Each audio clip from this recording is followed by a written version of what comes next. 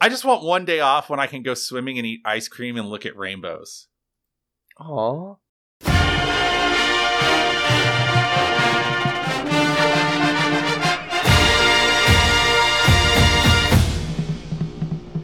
This is Chapel Bell Curve. I'm Justin. And I'm Nathan. And today, we're getting into it. We're talking about the Mississippi State Bizarro Bulldogs as our Bulldogs go off to play them in what is sure to be a lovely, lovely game. What do you think is, if we play between the hedges, what do you think are like the Bizarro hedges? Is it just like picket fence? Do we play between the picket fence? See, I was thinking it would be more like between the hedge, the interstitial world between this world and the Fey world from like Old English folklore. Mississippi State is actually the Feywild. And so join us in the Feywild as we go off to Mississippi. I mean, honestly, it is a bit of the Feywild. If this is your first time joining us, welcome. I don't know why this is where you would start, other than it's a kind of a current event show, but whoever invited you here, I'm sorry. I apologize for all of the things that we were about to say. Yeah. We really get off topic in these games that are less than consequential, but we will do our best to stay on topic. The way that we do that is we structure our show into a few different segments. The first one being a little bit of qualitative. We talk through all of the mess that we can, where we, share a little bit of news, we share a little bit of storylines the media is kind of portraying, we share a little bit of bullshit that we found on the internet about the team we're playing. Then we hop into quantitative, where we get real into the nitty-gritty details of this game, and we break it down, sort of see through the noise for you that sports media is trying to tell you about this game.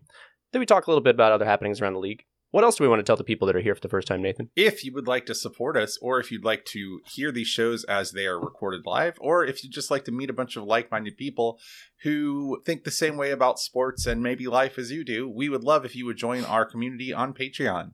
If you go to patreon.com/Chapel Bell Curve, you can find for as few as $1 hairs per month. $1 hairs. A brand new group of friends and acquaintances, both online and in person, and also have access to the latest bleeding edge of the Chapel Bell Curve experience, which is always a beautifully chaotic experience to have. So let's start with our qualitative preview. Let's do it. Let's talk about this preview. We start with the Winsipedia. I'd be happy to hop right into this Winsipedia. If you'd like to join us over at thewinsipedia.com, you can see the dynastic history of these two teams. So far in the series, Georgia has won 19 to Mississippi State 6. There have been no ties. We're in a current win streak of 3 between 2011 and 2020. We have not played this team since 2020. Largest margin of victory in this series is 47-0 in 1997. That is Georgia's win. Longest win streak is 9 games between the years of 1975 and 2006. And if we're looking down at all of the other factors, things like all-time record, championships between both national and conference, bowl games, wins all-time, etc., etc., etc., Georgia has the edge on every single category. And so, historically speaking, I will say this has been a fairly lopsided game. And I don't think at this point, Mississippi State is one of teams on the SEC West that hasn't really found, a footing, so to speak, since the Mike Leach era has started. They've had flashes of greatness and flashes of sort of innovation and interesting things they're bringing to the SEC that just don't happen down here in the Southeast. But Mike Leach is bringing them, and so I'm excited to kind of see all the things that we're going to see. So what else can you tell me about, Mississippi as a place, Mississippi State as a place? I think you're right about the whole finding your footing thing. They are working sort of against the most successful coach in the history of Mississippi State football, arguably, which would be Dan Mullen. And, that is what, other than some cultural differences, I think that living in Dan Mullen's shadow was part of the problem with the Joe Moorhead era. Mike Leach, in his time at Mississippi State, has been, like you said, relatively successful. I would say that he's got a couple of things going for him. One, he has a certain brand of football, and I think that having an identity on the field totally, definitely helps you build an identity off the field in terms of building a football program. Mike Leach is maybe not the kind of guy that is necessarily going to be able to glad hand you or whatever. It's going to be, he's not going to be a real hit at the Rotary Club or whatever for a bunch of reasons, just because of his personality. I don't know, man. Maybe it depends on where he is. I've been to a Rotary Club. That's true. I mean, he's definitely not the kind of guy that you want to put in front of a bunch of rich boosters. Let me put it that way. In terms of fundraising events, I don't think that's really where his strength lies. Since 2020, he went in a shortened COVID season. He went 4-7. 2021, he went 7-6, and this year he's 6-3.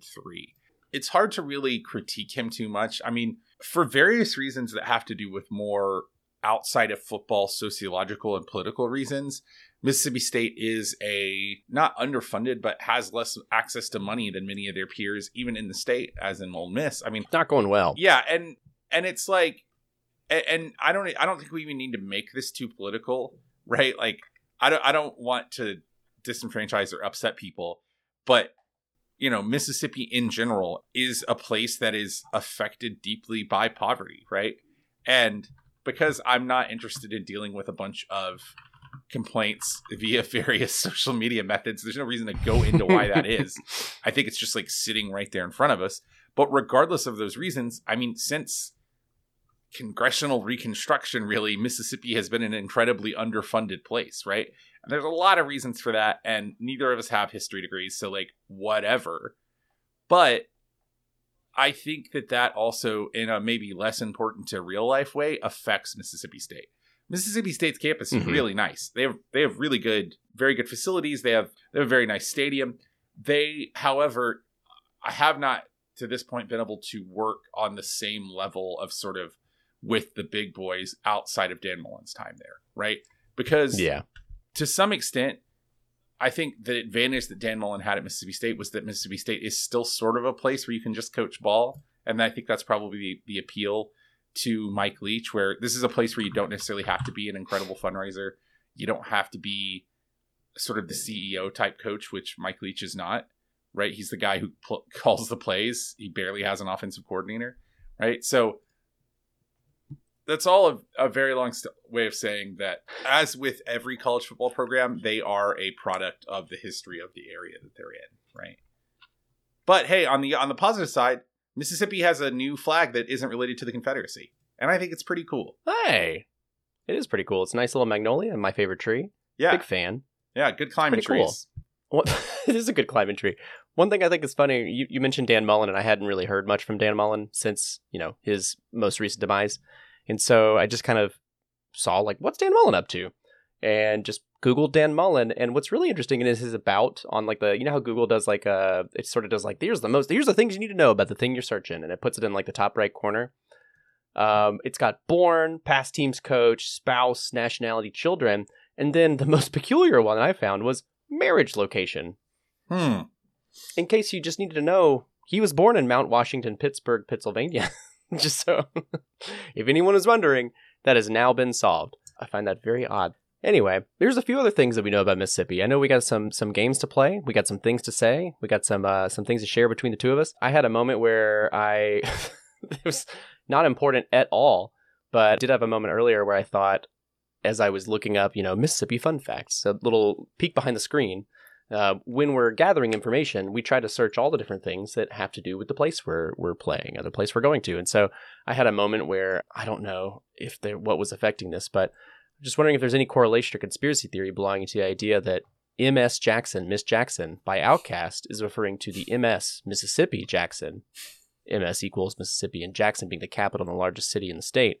Just an apology to the entire state of Mississippi, but also the city of Jackson for being for real. And I don't really know where this joke is going other than it blew my mind in a really dumb way. I like but that's really it. I like that you are the kind of person who is susceptible to truly odious, dangerous conspiracy theories. But the ones that are like, is Outkast talking about Jackson, Mississippi? Those really get you galaxy brained up. That's like really like... That's the one. Make your psyche explode. I don't care if it was a Titanic that really sank. I want to know if they were talking about Mississippi. So you have I got. You have a comment about their mascot, because I put down that Bully is a good mascot because I really like the non all white bulldog look. I do think it's really kind of weird how many bullies they've had. Well, it's actually not that weird. Mm-hmm. It's just interesting because I think that they're currently on Bully 21, and that's a lot of bullies. One, that's because they've actually had the mascot longer than us. They've had the physical mascot. Oh. Yeah. The first Bully was in 1905. And they've had the same character since 93, or same caretaker since 93, whereas we've only had the Seiler family as the caretakers. And two, I think it's because sometimes bullies don't have like Supreme Court appointments. They're more term limited. You know, they okay. They can be term limited out of office, you know, a little bit earlier than UGAs, who sort of tend to die on the job. I don't know. I like bullies. I'm of the long held opinion that, and luckily we've gotten past this with Russ, but I'm of the long held opinion that UGA does not have to be all white, and that it is actually like genetically bad.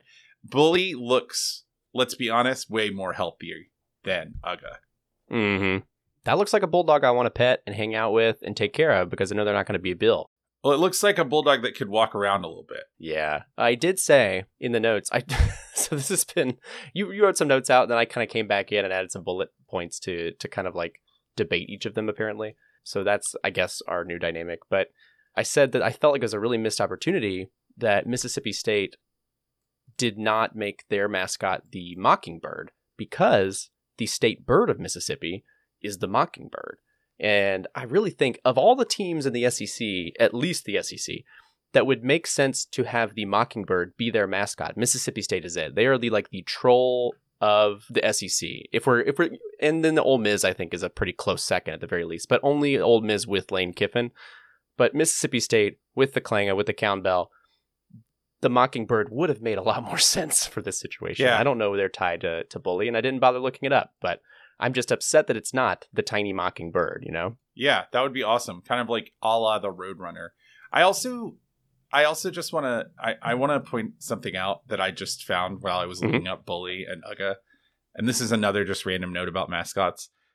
Here's a missed opportunity. UGA as an athletic department is very, very sponsored by Ford. They are very much a Ford organization. But for some reason, UGA's official car is a Suburban provided by Chevrolet. I call that brand, that's misalignment. That's brand misalignment, right? Put UGA in the back of like a jacked up new Bronco. A, it would be weird and cool, right? And B, like, why not? It's not like the fans are going to have a problem with it. The fans will think that's super dope, right? Get him an Escape. Anyway, UGA should be in a Ford. He deserves the respect that the rest of the athletic department gets. That's just my hot take. So I think we have give him what he deserves. Well, I have a game for you. And this is a guessing game. This is called, Is This a Mike Leach Quote? So Mike Leach sort of famously will just run off at the mouth. He says buck wild stuff. The classic sort of Mike Leach rant at a press conference often has nothing to do with college football and makes no sense whatsoever. So what I have done is I have come up with 14 quotes. Now, half of these are from Mike Leach. Half of these are from other weird things that people have said. And I don't want to get any more specific than that. Okay? So I'm going to read you a quote, and I want you to tell me, I've got these sort of in no particular order, and I'm going to use like a random generator to pick which one I give you. So I want you to tell me, is this Mike Leach or someone else? And I then will, I guess, pause, and I will let the people at home guess, and then we'll go from there. All right, you ready? I'm ready. So, first up, we have, well, we're aiming for 0, but I imagine we'll end up somewhere north of that. So let's pause. What's your guess? That feels like Mike Leach. All right, I'll pause for you to guess at home. Yes, that is Mike Leach talking about his defense's, how many points he wants his defense to give up. All right, you ready? Yes. Here's another one. I'm ready. America literally invented free speech, and the First Amendment prohibits an advertiser from pulling ads. It is sad that people have clearly never read the Declaration of Independence. Oh. The first one felt just like Mike Leach. This one could be a lot of people. Yes. I don't think that's Mike Leach. I think this is something silly like Elon Musk. I think you found like an Elon Musk quote and pitched it in here. Close. This is actually a tweet from the account 3 Year Letterman. Oh, okay, good. So you got your 2 for 2. Very good. Very good average so far. All right, next. Everybody's all surprised every time this stuff happens. It surprises me everybody gets surprised because it happens every year. Like this, like that, there are surprises. The most surprising thing would be if there weren't any surprises. So therefore, in the final analysis, none of it's really surprising. What even? I think this is Mike Leach, and if it is Mike Leach, I think I've found the common thread that Mike Leach is just a confused baby that was given a starting job like right. at a major So university. I'll pause for the people at home. Mm-hmm. Yes, that is Mike Leach talking about upsets. All right, who next gave him the we keys to the car? And I'll go ahead and give you a hint here. This is a quote from a tweet, and it is a tweet that is in that kind of like common tweet format where someone lists out like bullet points of something. Okay. So here's what they say. First line, I am above the mudslinging. Second line, I am above the responding to people's crap. Third line, I did not throw a snowball at someone's baby in 2004. Fourth line, I am owed a platform. That's Mike Leach. Please let it be Mike Leach. Let me pause here for people at home to guess. No, that is a tweet Who is from that? the parody. That is a tweet from the account Drill. Ugh. That's good. DRIL. Good follow online. All right, I you want to ready? know the origin of the snowball quote. It might just be All right, you ready for nothing. this? Go ahead. Yeah, I'm good for it. I just want one day off when I can go swimming and eat ice cream and look at rainbows. Aw. That's Mike Leach. Let it be Mike Leach. Give him the rainbows. I'm bad at this now. I don't know anymore. Pause. Pause for the people at home. That is actually Mariah Carey before she was first admitted to drug rehab. Oh no. All right, next. That's awful. It's kind of like doing surgery with a chainsaw instead of a scalpel. We had pieces and parts flying everywhere. I'm going to say not Mike Leach. That is, in fact, Mike Leach. Damn it! After his first win, or his first game at Mississippi State. Ugh. No, sorry, after his first game at Texas Tech. All right. So we've got, sounds like 8 left. All right. These are never going to be bad. Does anyone think global warming is a good thing? I love Lady Gaga. I think she's a really interesting artist. Not Mike Leach. Yes, you were correct. That is a tweet from Britney Spears. Oh my god.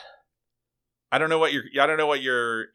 think you've only gotten 3 right. And we have 1, 2, 3, 4. We have 8 left. So you are currently 3 and 4 or something like that? 3 and 5? 3 and several. Yeah, 3 and 5 I think is the official right now. All right, smoking kills. If you're killed, you've lost a very important part of your life. Not Mike Leach. That is not Mike Leach. You're correct. You are now 4 and 5. That is Brooke Shields doing a smoking and anti-smoking campaign ad. All right. I've specifically concentrated on not concentrating on this, and up to this point, I've done a really good job. Oh, that's Mike Leach. That's 100% Mike Leach. Oh, you are rounding into form. I believe that puts you at. So we have. Let's see. You've done 9. I believe that puts you at 5 and 4. So we're above 500. Very good. We're doing it. 10. That was Mike Leach, by the way, talking about the college football college football playoff rankings. All Scandinavians feel a tiny bit self-conscious, of which I'm one. I'm supposed to be outgoing and interesting. No, I've always been insecure about dancing. I was when I was in high school. This could be a red herring, because I don't know for sure, but I feel pretty confident that Mike Leach is not Scandinavian. I'm going to say not Mike Leach. Oh, that puts us at 5 and 5. That is Mike Leach. Mike Leach is in fact Scandinavian. And in the same quote, he goes on to talk about how he always had to skip the line dancing parts of his gym class. Okay.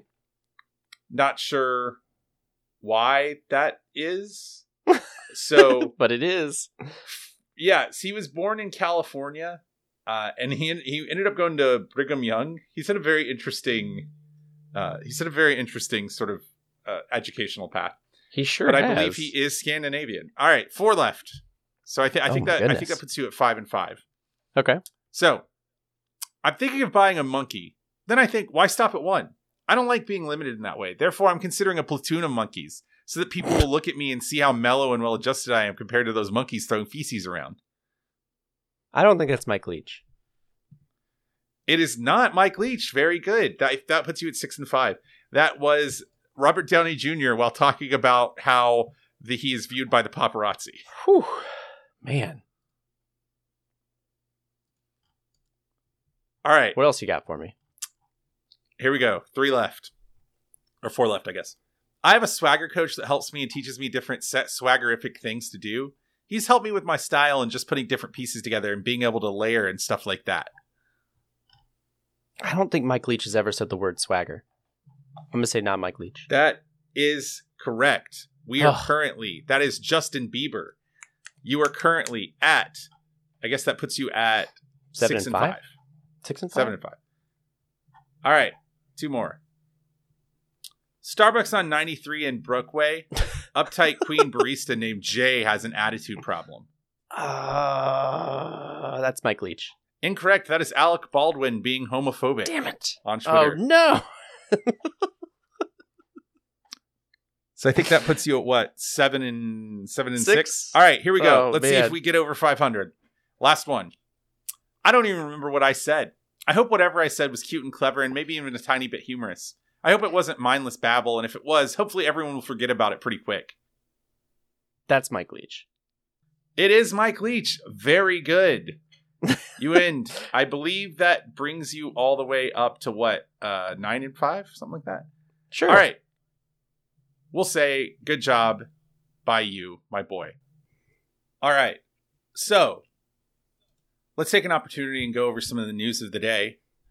Talk to me about anything that any response you have to any of these. I guess right off the dome, something that doesn't really matter, but that has been much hullabaloo, is Georgia is currently your number 1 team in the college football playoff rankings.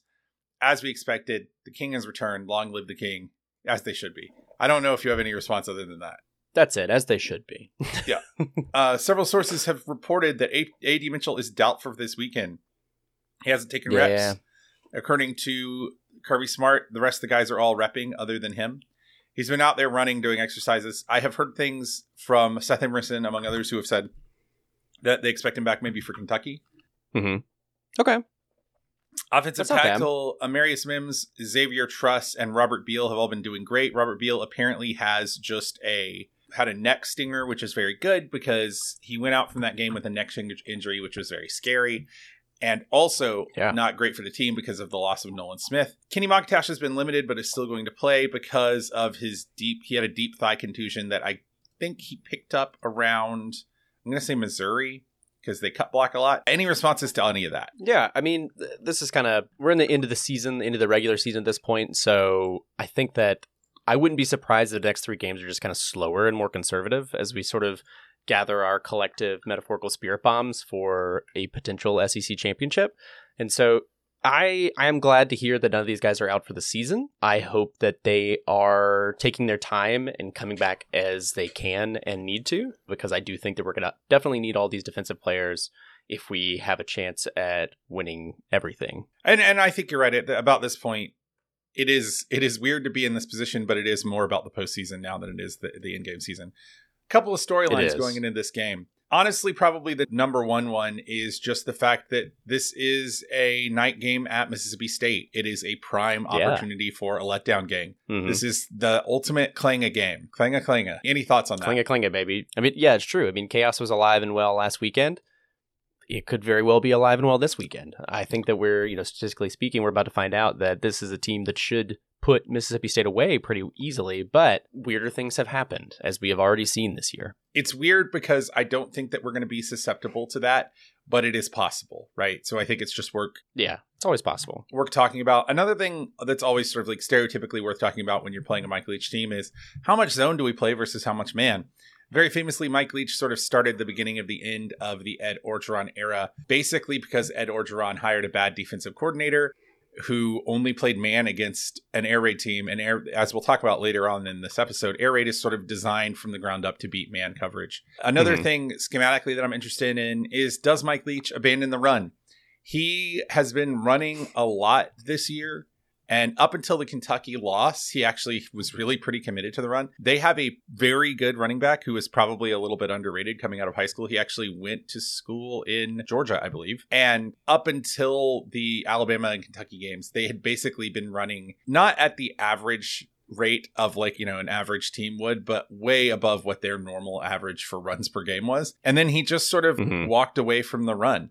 And so I'm very interested to see if they are willing to stick to that. Do you have any thoughts about that? It's kind of the air raid style. It's how I kind of feel about it. I know we're going to get into more details about what that actually is. And for those of you that have heard air raid in the past, but not maybe known specifically what it is or what to look for or what, to pick it out of a lineup. But I'm excited to get into the quantitative piece of this because I know there's a lot here potentially. And I don't want to get in a place where we don't talk at length about a game that we should win and then have a situation where are we the drama? Are we the reason why the team loses because we didn't do our normal thing? We want to take it seriously for sure. Yeah. So paint me a beautiful tapestry, a beautiful picture of what this team should look like based on the numbers that we've been given. This is a team that is 79th in net yard per play. A good net yard per play on over a year's time is somewhere above 2. If you want to have a national championship team, other than your blue chip ratio, one of the other big like top level stats you can look at is net yards per play. They are 79th basically because they have been let down at different times by both their defense and their offense. Their average yards percentage gained net is also in the 60s. Their success rate actually is really good. It's 18th overall, right? Their EPA per play is 50th overall. But this has been a team that hasn't always played good situational football. And what I mean by that is there have been times where one side or the other has just been totally shut down. This is a team that is led, all the way from top to toe to tip by Will Rogers, who is a legitimate quarterback who will probably get at least a cup of coffee in the NFL. 0.02 EPA per play is not great. 65% completion percentage is pretty good. 2,813 yards, 26 TDs, 5 interceptions. This dude is he is the prototypical air raid quarterback. He can make all the throws in the entire offense. He's very comfortable with it. He has been doing this for a long time in the system. I believe this is his 3rd year in the system. He is 6'2", so in that sense, he's not a prototypical air raid quarterback because you would expect them to be a little bit shorter. He is a guy who, he will carve you up if you give him the opportunity to. They're led by a trio of receiving threats who all have amazing names. Rufus Harvey, Caleb Ducking, and Ra Thomas. All 3 of those have 5 or more receiving touchdowns on the year. Harvey and Caleb Ducking are your 6'5" perimeter guys, your sort of stereotypical forwards, outside wide receivers in the air raid. They are not Michael Crabtree, but they are in the Michael Crabtree role. Ra Thomas is only 6'2", still a big guy. I think based on the limited amount of tape I was able to watch based on my schedule, that he is more of your move around the field guy. He's sort of more of a space guy. They are, interestingly enough, not at the very top of the heap in plays per game. They only run 66 plays per game, which is 28th in the nation. So they're still towards the top, but they are not total top of the heap as you expect a offensive team under Mike Leach to do. And actually, they are tied in average plays per game with Georgia this year, which, one of the original core sort of tenets behind the air raid was to run a very fast style of offense. I do think that Mike Leach's, as we'll talk about in a second, his version of the air raid is sort of the pure uncut shit. So maybe they don't run quite as fast as teams like in the Josh Heupel, Art Briles tree might. So they are kind of lagging behind. Another reason that they probably haven't run as many plays is that there have been 3 times this season where their offense has been absolutely shut down. And we'll talk about that in a second. They are good against the pass, but they haven't defended many passes per game. This is kind of a situational thing because what the air raid will do is death by 1,000 cuts you. The air raid in many ways is sort of like the passing triple option, not only because it was designed to overcome a deficit in talent, but also because when it's going, they will just run like 15, 16 play drives on you. So as a response to that, defensive coaches often want to avoid giving them the ball as much as possible and just possess the ball and run the ball against them. But they are still in those opportunities pretty good against the pass. Interestingly enough, like they are 68th in the nation in passes defensed per game. But on those about 34 passes per game that they've been defending, they are in the top 20 in pass defense. Now, not so much in against the run. They are 103rd in total EPA per against the run. EPA per play is 104th. EPA per game is 102nd. They have defensed 284 run plays, which is good for 44th in the nation. People are running the ball against this team. They are having some amount of success against them. This is, I would say, an average to below average defense. I believe that we have this in our CBCR2 rankings. We have Mississippi as off the top of my head, I think it's in the 30s on defense. Yeah, 36th in the nation on defense. Just by way of comparison, if we look at a team like Tennessee, they were 16th in the nation on defense. For some other like former opponents of UGA, Oregon is 52nd in the nation on defense. Florida is, they're way down the list. Got to scroll. LOL. 61st in the nation on defense. Scroll. So this is not a team that's quite like a Florida team defensively that we are just going to totally dominate. However, it is a team that is worse to this point in the season than Tennessee, a team that we pretty much did dominate. Yeah. Part of what you have to do when you talk about any team coached by Mike Leach is inherently talk about the air raid system. So before we get into things that we want to see, I just want to like run through like a pretty quick like elevator pitch. Yeah. Do you have any questions before we start? This is a good question. How do you differentiate our normal offense with an above average passing game between that and the air raid offense? What's the big difference? Yeah. So, and particularly when we're talking about air raid, I really want to separate this out from, there's air raid concepts and then there's Mike Leach's air raid, right? Mike Leach is the head, is the font of the air raid tree. Him and Hal Mumme, they started at Iowa Wesleyan, and then in the 90s they were at Kentucky together. So every offense that is good and is not a military academy offense runs air raid concepts. Plays like four verts, plays like mesh, plays like the spit concept, route combo, which we'll talk about all those in a second. Those are passing concepts that appear in every modern offense. The difference is that Mike Leach runs like the deep, uncut shit, right? And so what they do is they run a very few number of plays. They run 50, 40, 30% as many plays total in their playbook as anybody else in the nation. And the way they turn that into a functioning offense is a couple of things. One, they're a tempo-oriented team, so they get up to the line pretty fast. Two, they run those plays with a bunch of different tags. So they add, sort of the birth of the RPO, the genesis of the early version of the RPO kind of came out of the air raid. And some of those tags are RPOs themselves.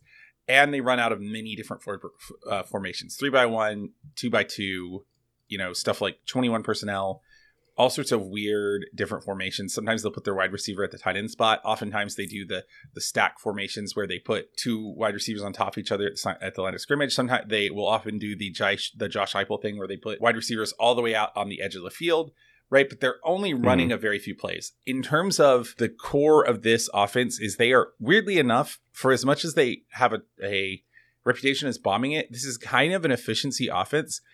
This is an offense designed to get chunk plays. And many of those chunk plays will often be bombing it down the field, but not always. They replace their running game with short passing plays mostly. They pretty much run inside zone, outside zone with RPO tags as their running concepts, or at least they have historically. They, in terms of plays to know, this is an offense that is like the original get the guys the ball in space. They have a concept called throwing to grass where they won't necessarily throw to a person or read a wide receiver. They throw to a spot. The old adage is that oftentimes Mike Leach quarterbacks will practice by throwing to trash cans on the field instead of throwing to practice wide receivers. Because the point is, based on what the wide receiver sees, he makes the read. The quarterback makes the same read and he throws the spot and the wide receiver gets there. And if you do it correctly, the wide receiver has grass in front of him. Mm-hmm. This is an offense that is easy to install. They can install it in like 3 days. It doesn't have that many plays, so it's easy to memorize. It has very good communication concepts because it's not that complicated.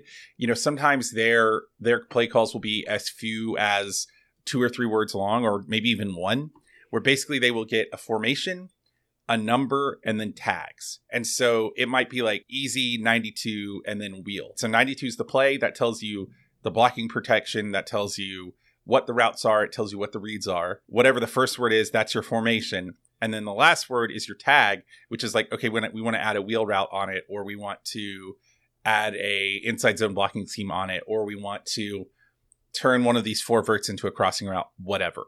Okay. Now there are 3 plays you need to know for the air raid other than inside and outside zone. The 2 most famous air raid plays, like identity wise, the air raid play is 4 verts.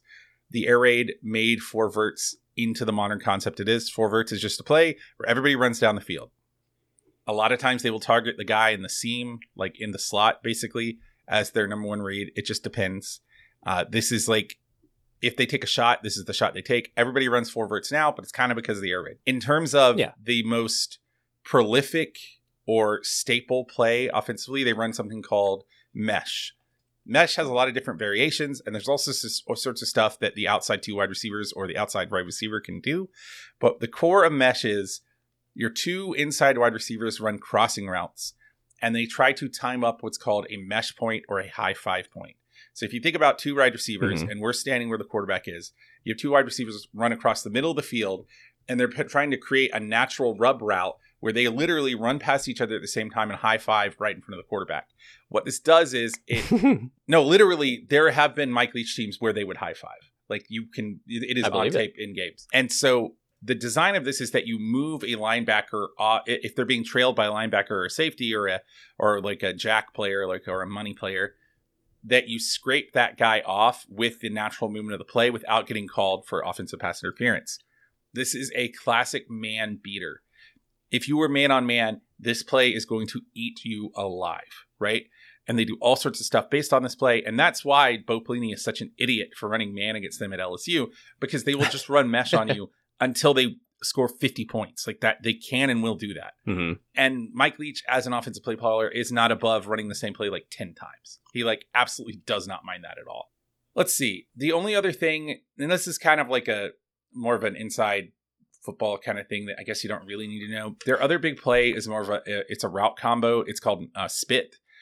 And it's kind of it's not a similar concept, but the thought process is similar to mesh. So basically you have if you think about from outside to inside, from strong side, we start at the strong side outside wide receiver in a 2x2 set. And we go 1, 2, 3, 4. That's how we number our wide receivers. Okay. So your 1 and 4 will usually run go routes, like deep routes, or they'll run like deep crossers or whatever. But then the real combo is on the inside 3. Okay. So the inside wide receiver closest to the line of scrimmage will run a hitch where he runs forward 5 yards and turns around to face the quarterback. The second outside wide receiver, so like if you have 3x1, he will run an out, right? So if you think of 3 men to a side, the guy farthest away is going straight down the field. The guy in the middle is going an out route. And then the dude in the inside is running a hitch. And what that does is you clear out any safeties with the go route. You make space for the hitch with the out route, and either your hitch or out is probably open right there. And the spit concept is usually how you just have a dude standing facing the quarterback wide open.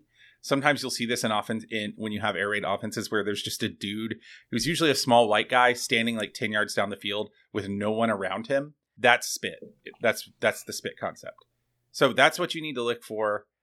If those plays aren't working, if mesh, spit, and 4 verts aren't working, this offense kind of falls apart, right? This is a team that lost games to the 3 best teams that they played, LSU, UK, and Bama, and not in a close fashion, right? And I want to transition this into what we want to see. There are non-football things to consider, the psychology, the letdown spot, the home field advantage.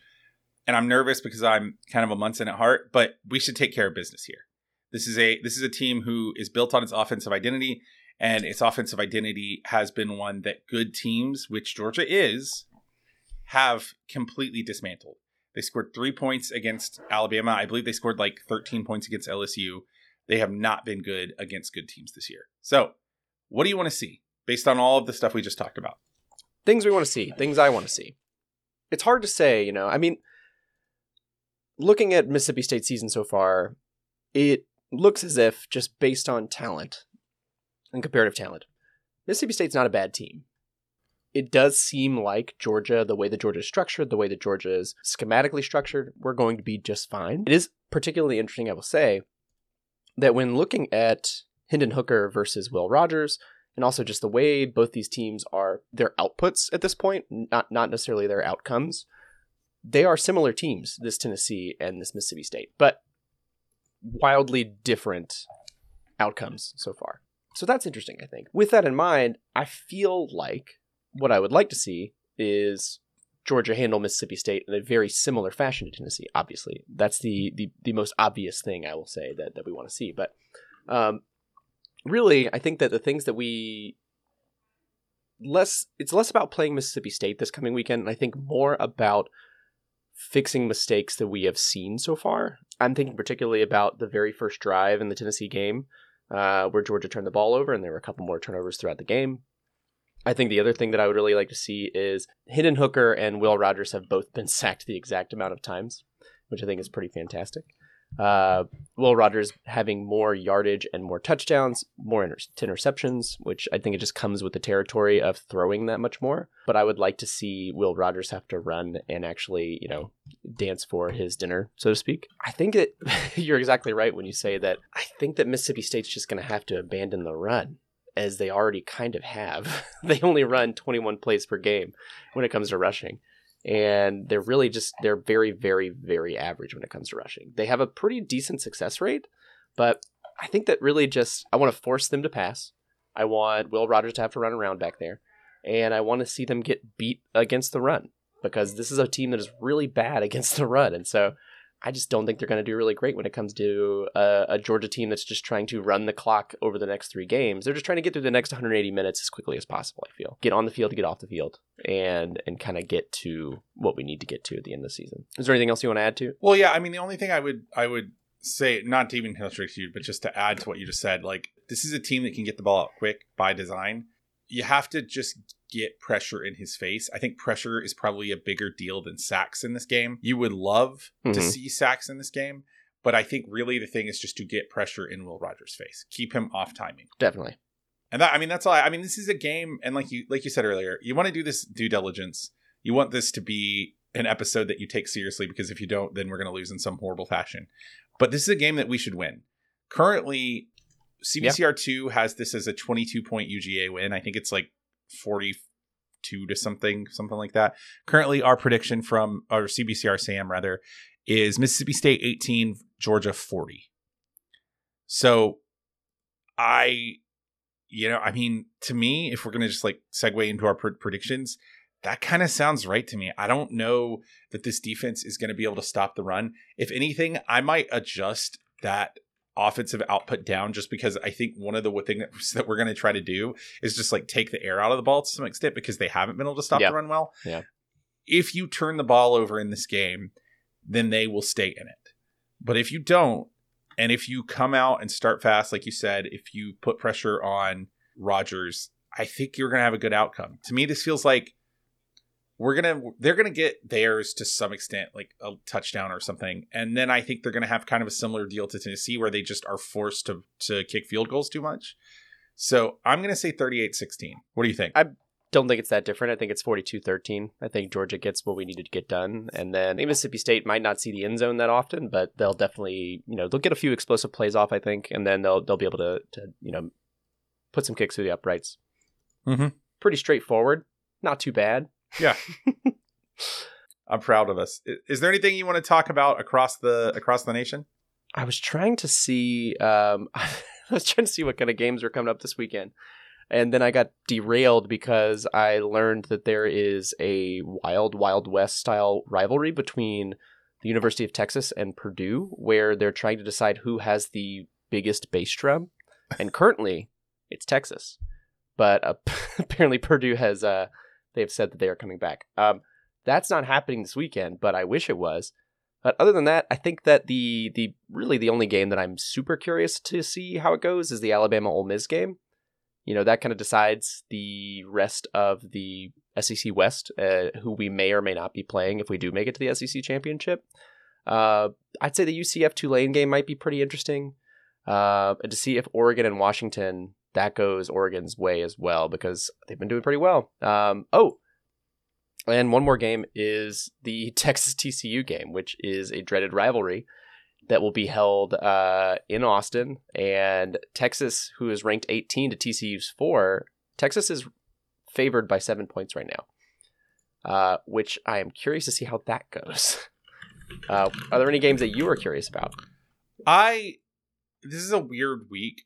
There's some games that we have identified as being interesting from a betting perspective in terms of how far away the Vegas line is versus our Sam line. USC Colorado is one that I think our Sam model might like Colorado too much because we only have USC winning this by 12 to 13 points and Vegas has it by 34. So I'm relatively interested in that one. Like, I'm not going to watch the game, I'm going to watch the score though.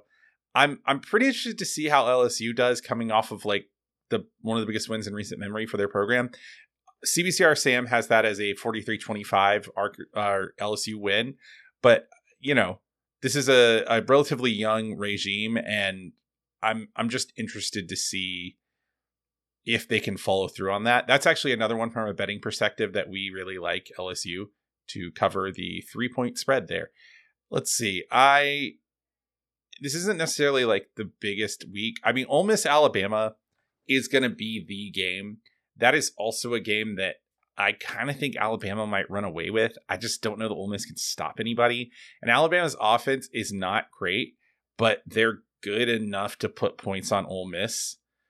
That's about it. I mean, I'm going to be watching our game, and then before that, I will just be flipping to like whatever is on. This is one of my few free weekends, and I intend to just let the flow of the universe take me where it will.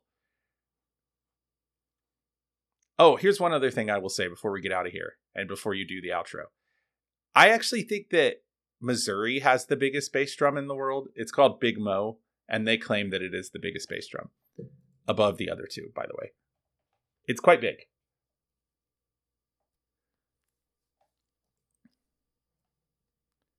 It also takes a lot of work to tune. Any of those bass drums take so much time to tune. Yeah. Although I am interested to see the Purdue and the Texas bass drum. Hold on. Let me look up images of these. What are they called? Let's see. It's just called the Purdue Big Bass Drum. That doesn't look that big. I think that at some point that because you're having these bespoke made, like you can't just buy these off the lot. Oh, Texas looks like theirs is bigger to me. Big Bertha. That's a good name. Because you can't just like buy these off the lot, like you have to have them made bespoke by, I think usually the same there's only like 2 or 3 people that'll make them for you. I think like there's only so many models of these that you can make. You know what I mean? Like there's only so many there's only so many sizes, and like you're having to have everything made by hand for you, basically. Like the bass drum heads, or you have to have them made bespoke. The carriage for it has to be made bespoke. I mean, I'm sure the tuning lugs on it are not standard bass tuning drums or tuning lugs. Anyway, that's all. That was like just, I have to stop because my band mind just went crazy. Yeah, it looks like Big Bertha is the biggest, but who knows? Anyway, take us out of here before we go too far. All right. Well, this has been Chapel Bell Curve. As you found us today, you can also find us on iTunes and Google Play and Apple Podcasts and anywhere else you can subscribe to a podcast. But if you want to get in touch with us, you can do so on Facebook, searching Chapel Bell Curve, email at chapelbellcurve@gmail.com, and on Twitter at Chapel Bell Curve as well. If you like what you heard today, consider giving us a rating or a review on Apple Podcasts or wherever you get your ding-dang podcasts. Podcasts. We say podcasts a lot. I've been thinking about changing the name to Podchats. I think it's a better name for what podcasts are, because podcast means nothing, but Podchats is what we do. If you'd like to support the show, check out our Patreon at patreon.com/chapelbellcurve. For as little as $1, you can join this lovely group of people and get all sorts of awesome benefits. Leaving us a rating and a review, just like I said, and it's in the notes here twice, but very good. Anyways, we're going to catch you in the Classic City because we're both going to be here, but you can catch anybody that's going to this game up in Mississippi make sure you let Miss Jackson know that we are for real. And until then, Go Dogs. Go Dogs.